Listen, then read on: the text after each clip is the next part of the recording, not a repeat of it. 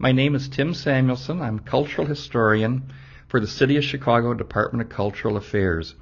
And I've been interested almost all my life in old houses and Chicago history. When I was a kid, I used to, unbeknownst to my parents, I would sneak downtown and into the neighborhoods to look for old houses. And Prairie Avenue was one I was very interested in. My parents thought I was playing down at the neighborhood playground, and I'd be, wandering down at 29th and Prairie looking at the houses.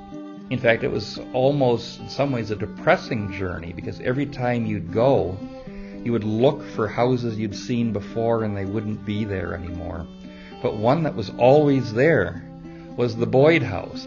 It was always great. You'd go around the corner and see familiar things were gone altogether, but there the house would always be. Located on the east side of South Prairie Avenue, the Wood Maxey Boyd House is constructed of red brick and warm sandstone. The front lot is enclosed by a black wrought iron fence. I always was shy about just ringing the doorbell, but you'd always hope that you might meet somebody out in front who was planting the garden or cutting the grass. And then finally I was lucky one time in going by, and there's Dr. Maxey working out in the garden, and of course strike up a conversation through the iron fence, and then next thing you know, the iron gate is opened of the big fence, and next I'm touring through the house. The theme of the house is sunburst.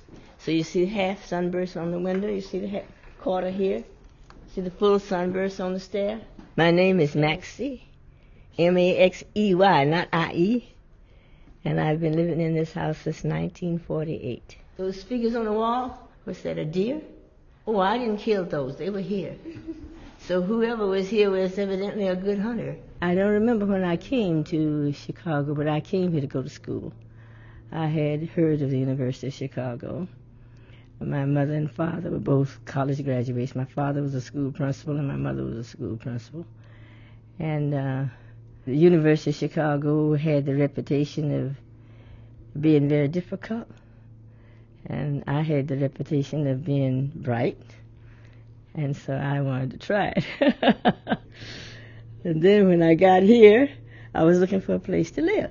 Elva Maxey came to Chicago in the mid-1940s along with her husband, African-American attorney Charles Boyd.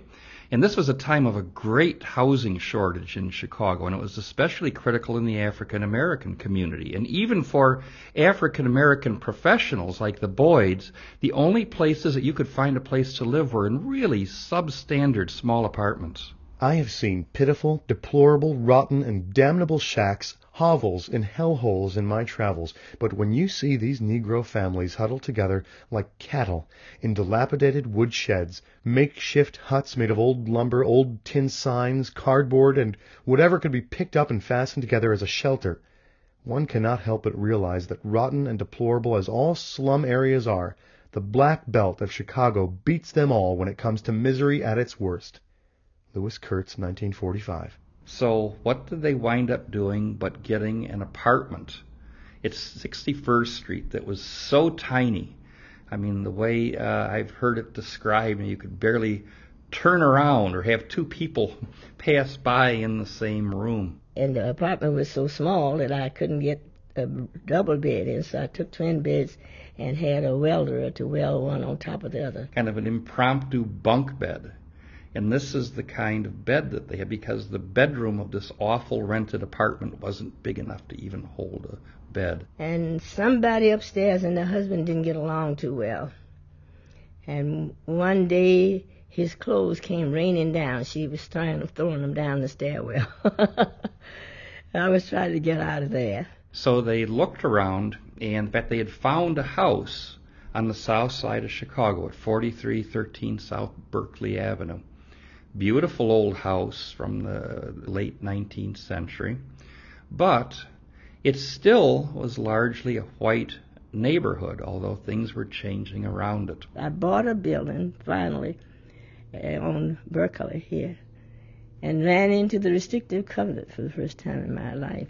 No part of 4313 South Berkeley Avenue shall be sold, given, conveyed, or leased to any Negro or Negroes. The white families that lived in the neighborhood resorted to something that many families did at that time, and they created race covenants, which said that they were prohibited from selling the house to African American families, and this was recorded right on the deed. The term Negro, as used herein, shall include every person having 1/8 part or more of Negro blood, or having any appreciable admixture of Negro blood, and every person who is what is commonly known as a colored person. March 15, 1945. I had bought it through a white man and this white lady, and that was the way they were living. They would buy houses under the restrictive covenant. I thought I would be able to live in it. And when I found out that that would be dangerous, I didn't want to go home and fight every night. Black families would move into white neighborhoods, and there would be violence. People would throw bricks through the windows, and also just make life as difficult as possible. We were just looking for a decent place to live. That's all we were looking for. And I drove all over Chicago. And I saw these vacant houses around. Many of Chicago's one-time show streets have fallen into decay, but of all of them, the most abandoned and forlorn is Prairie Avenue, for nearly 50 years the city's Gold Coast. Here, mellowed with age, neglected, ghosts of their former selves, a few of the old mansions, still standing, dream of the glories of a golden past. Townsfolk Magazine, June 1947. And the one that really attracted their eye of all of these is this big, huge old mansion at 2801 South Prairie Avenue. And this one seemed to have a special appeal. Well, this house here at 2801 Prairie Avenue was the best of all the houses that were vacant. It was very spacious.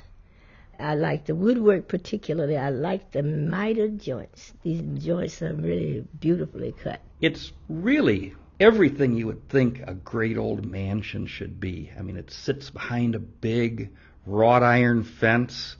It's got this really strong presence, and this amazing thing about it is this bright reddish color. And then through a big imposing arch immediately above, a terracotta panel with beautiful ornamentation and a beautiful lady's face perpetually looking out to the front yard. The 3-story grand staircase with its curve and sweep and carved sunbursts is magnificent. On the hallway landing is a stained glass window. This must have been a beautiful setting for the debut of Anne Louise, the lumberman's daughter.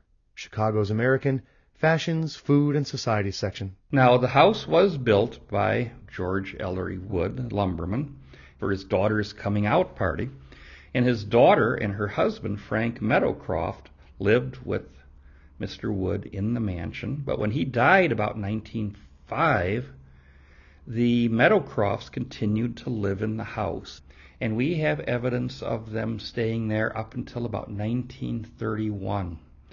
And then finally they moved out of the house and actually moved to an apartment hotel on the north side called the Webster Hotel. Some of the people really loved these places, but they gave them up because blacks were moving in. As though whites just fled. I think it was a general exodus almost. This district became a veritable slum. Italians and even Negroes got in below 22nd Street.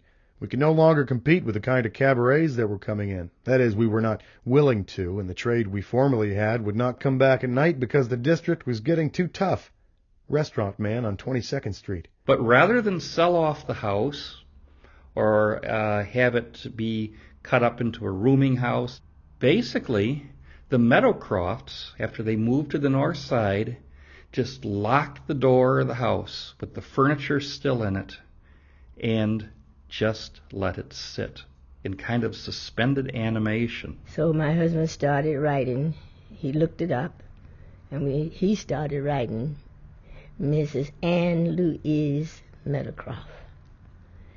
And her name had been Wood, so it was Anne Louise Wood Meadowcroft. So the Boyds went through the property records and identified the owner, and then found Annie Meadowcroft, the daughter of the original owner, still living in her apartment hotel on the north side. We wrote her for 2.5 years, at least my husband wrote her. And finally she wanted to see us. They went to the Webster Hotel to talk to Annie Meadowcroft about the house. We got shown to the help elevator. because I was black. I decided I wasn't going to take it. And so I called up and told her that I couldn't come up. And she said, well, I'll send my caretaker down for you. So the caretaker came down, and so we went up on the regular elevator. And Annie Meadowcroft was absolutely charmed by the Boyds. And she looked at me, she said, oh, you have little hands and little feet like me. And so she took off her ring and wanted me to put it on. And so I put it on. And she was a very charming young lady. And she started to, woman, she was in her 80s then. And I found that the reason she was anxious to see me is because she had fallen in love with my husband's letters to her over the years. Said he reminded her of her father. She said, oh, yes, I would really like for you to have the house. I think you could appreciate it. It's been standing up all these years, and I didn't want anybody in it. And she said, I'll give it to you. And so I said, ooh. So my husband said, oh, no, you can't take it. She's too old. You know, they said we cheated her. Mr. Boyd thought that this could be construed as taking advantage of an elderly lady, and that wouldn't be the thing to do, that they really couldn't in good conscience do that. And she said, well, how much do you have? So I told her. She said, okay, I'll take that. And finally, it was worked out at the very end of 1948 that the house was deeded from Annie Meadowcroft through her trustees to the Boyds for $6,500. And so they took possession of this great house. And so that's the way it happened.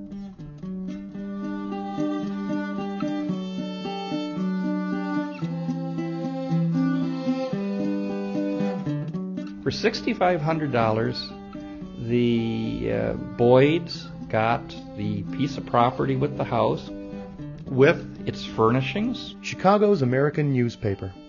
The mansion contained elaborately carved oak and mahogany desks, secretaries, sideboards, bookcases, chairs, and tables that were the height of fashion in America half a century ago.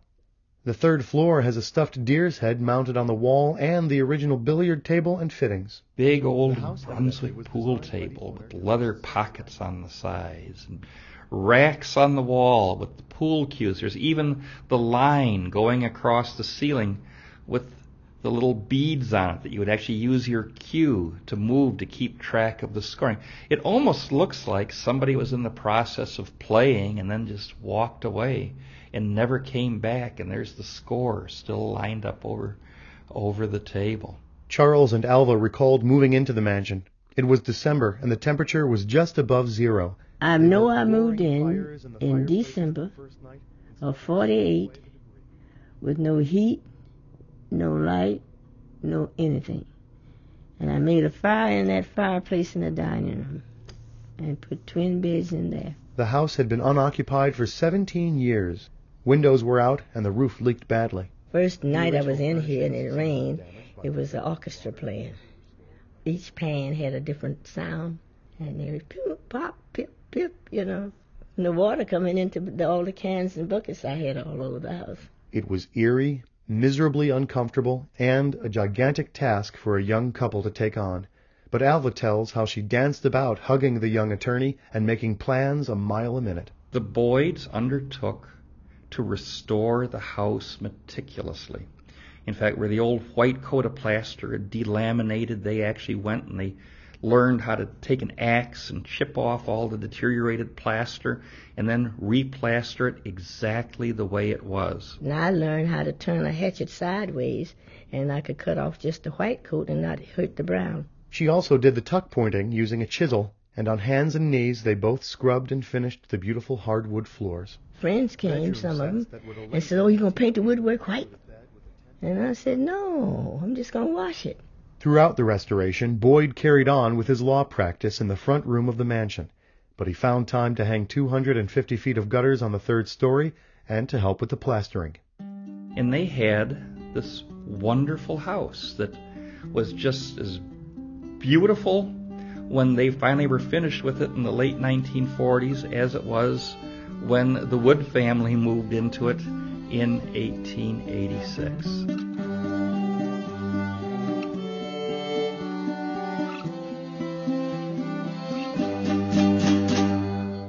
Now, there were other houses like it up and down Prairie Avenue. Some were even larger than the Boyd's house.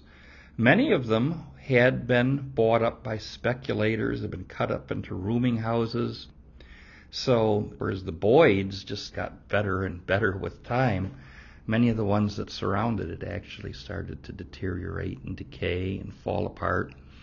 So the city became uncomfortable about the situation, and there were these plans that were developed in the 1950s for urban renewal.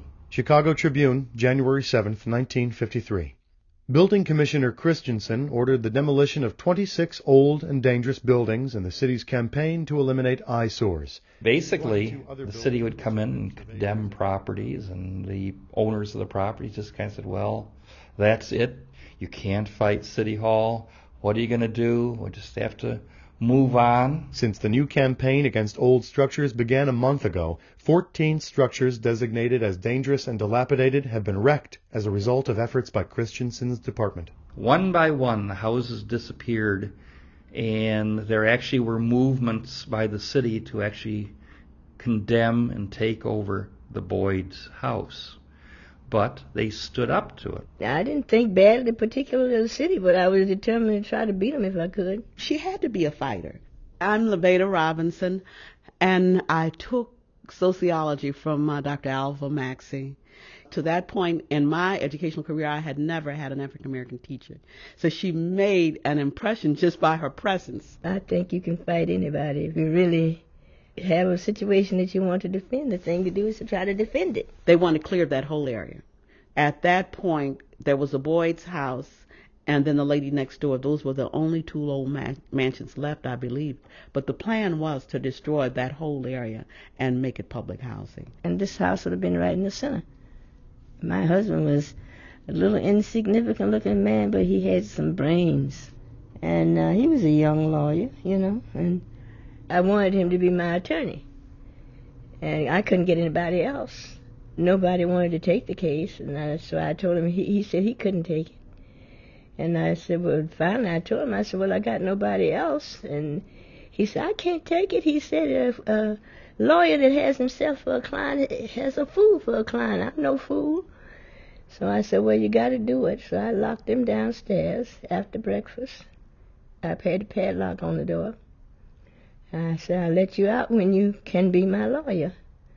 And he stayed down there until around about 2:30 or 3 o'clock, something like that.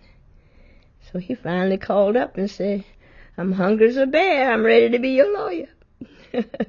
So I let him out, and that was that. So Mr. Boyd got other people to sign petitions to say to the city, these are older houses, but we're living in them, and why should they be torn down for public housing if we're making good use of them? And he spoke before the city council. Gentlemen, in connection with the proposed extension of the Prairie Courts housing project, may we respectfully bring to the attention of your honorable committee that the proposed site includes adjoining properties improved by structures which are extremely well built, architecturally sound, in a good state of repair, an asset to the community, and proper subjects for conservation. We wish to urge that these properties be spared. In the end, their house survived, but in the most remarkable manner, because it wasn't long where once was a street just lined with these beautiful stone and red brick mansions, one after the other. Here was the Boyd house sitting all by itself. Everything was torn down around it, and around it was just flattened rubble. And then eventually housing projects were built surrounding it. The Chicago Daily News. The facial change is just about complete north of Cermak Road. To the south, it is rapidly gaining in progress. A housing project, Prairie Courts, is eating more and more into the architecture of this lost age. There were some low-rise houses just to the north of her. The other buildings behind were high-rise, and it was very noisy. Children were running all around, and I thought, boy, this is an unusual place for a large house like this. You're in the middle of all of this contemporary public housing.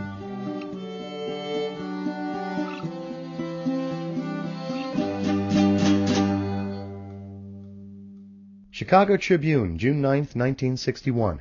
The Urban Renewal Administration in Washington announced the approval of a slum clearance project for a 42-acre tract on Chicago's South Side. As part of the 1950s agreement to save the house, the city agreed that there would be no further efforts to demolish the house for urban renewal. But by the early 1960s, the city seemed to have forgotten about that agreement. Milton P. Webster, chief attorney for the Department of Urban Renewal, said the city needs the property and 2 adjoining parcels to bring the area in conformity with slum clearance for residential development. The woman next door had lost her house. She couldn't maintain it. And it was abandoned, and the city had to destroy it. So they approached the Boyds and said, look, we have other plans for this land, and we would like to just go on and take it at this point. And I guess they probably offered them some money. The City Department of Urban Renewal has offered $18,000 to the owners, Mr. and Mrs. Charles W. Boyd, for the property. But they've turned it down and have decided to fight the condemnation action. Whatever I was offered, to me, it was ridiculous. They were still living there. They were professional people. They had their books there. This was where their lives. This was the era of Richard J. Daley, who had a very strong control of the city. And I don't know of anyone that was able to actually stop urban renewal from just basically having that bulldozer start at one end of the block and just plow right through to the other. But Mr. Boyd again wrote legal language, how they had maintained it for all of those years. And it was their home. It was not in a dilapidated condition. And there was no need to destroy it. Chicago Sun-Times, July 28, 1962. A petition containing 1,500 signatures was presented Friday to a city official in a plea to spare a historic Prairie Avenue mansion from urban renewal bulldozers. On Tuesday, before Circuit Court Judge Charles S. Doherty, hearings will begin on a city suit to condemn that property. All these buildings were here when I moved in here. And I saw them torn down. I saw the one next door burnt up. They took off the roof in the center. Then they set the center on fire and just threw everything in. I was right here. I have flame marks on my dining room windowsills. So I hosed down the house constantly while they burnt that one next door. If the house had been demolished in the 1960s, part of the tragedy would have been all of the work that the Boyds had put into the house, and the passion and the labor would have all been for naught. But in the long run, it would have been a great loss for the city. Where else can you have a great old South Side mansion as intact as that house? And if it had disappeared in the 60s, today, nobody would even realize the magnitude of that loss. Chicago Sun-Times, July 31, 1962. The city will not tear down a historic South Side mansion whose owners spent thousands of dollars to rehabilitate it. Mayor Daley said Monday that he has asked the City Department of Urban Renewal to withdraw a condemnation suit against Mr. and Mrs. Charles W. Boyd, owners of the 24-room house at 2801 South Prairie. This rehabilitation is the very thing we are trying to encourage, the mayor said. He praised the Boyds for their work in remodeling the home, which is in an area where many of the city's finest homes were in the late 1800s.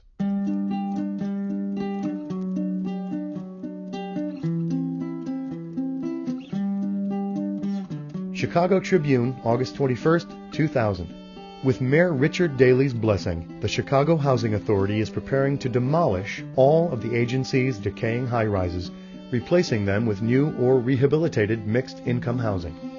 The deteriorating Prairie Courts public housing development would be demolished and replaced with a $23 million mixed-income rental community under the proposed plan. What's happened now is that the projects that were built around it not that long ago just got pounded into rubble, and the Boyd house is sitting all by itself all over again.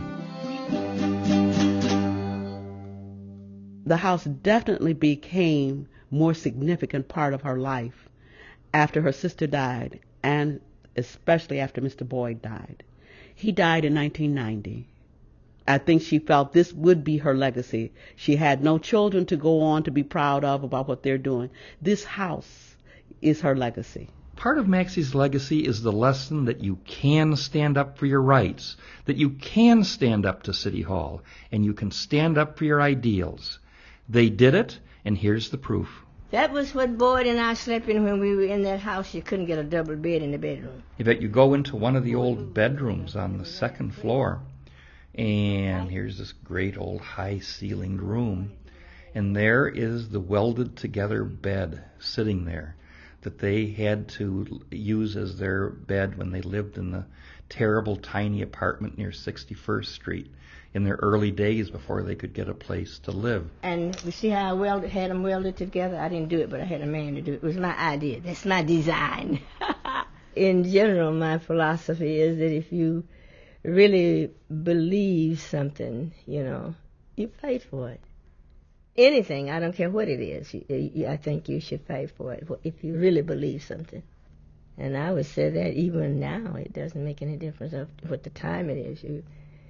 You never know when you can win, I think I think everybody's happy with me here now. I don't see anybody wanting to throw me out.